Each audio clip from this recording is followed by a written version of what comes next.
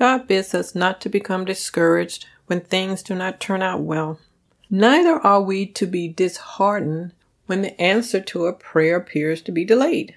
Why? Because God's promises are constant, they're consistent, and as solid as the rock of all ages. Do you need confidence to move and to advance where God is leading, but you're discouraged? Then I have 3 promises for you today.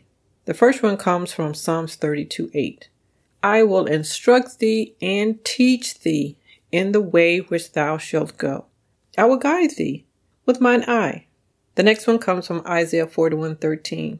For I know the Lord thy God will hold thy right hand, saying unto thee, Fear not, I will help thee.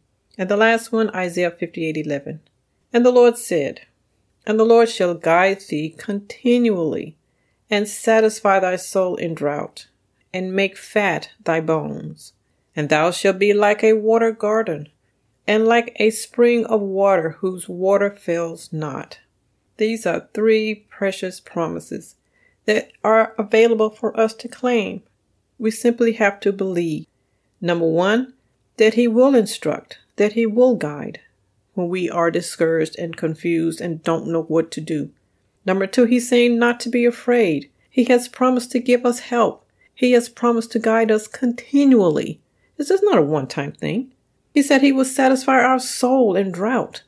These are precious promises. I mean, who doesn't want to be watered by the Word of God? And He said we will be like a spring of water when we trust Him. He said that water would not fail. I mean, who can make these promises and keep them but God? You know, my fellow dyslexics, this will conclude our talk on promises, at least for now. But I want to give one more push for claiming God's promises.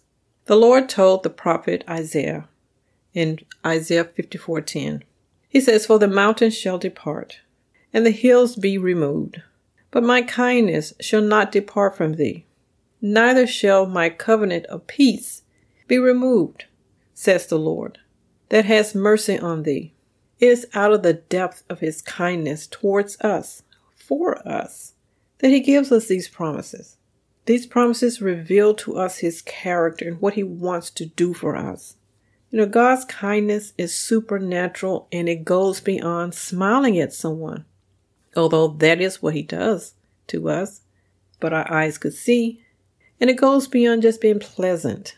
His promises are life transforming. And if you receive it, and if I receive it, our lives will be changed.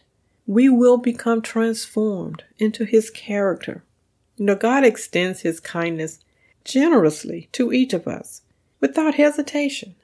Yet, He knows we don't deserve it and most often don't appreciate it, and seldom do we acknowledge it.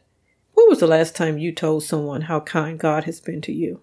God goes further, and He promises His covenant of peace will not depart. It will not be removed because He is a merciful God. He is the one that makes the promise, and He's the one that keeps the promise.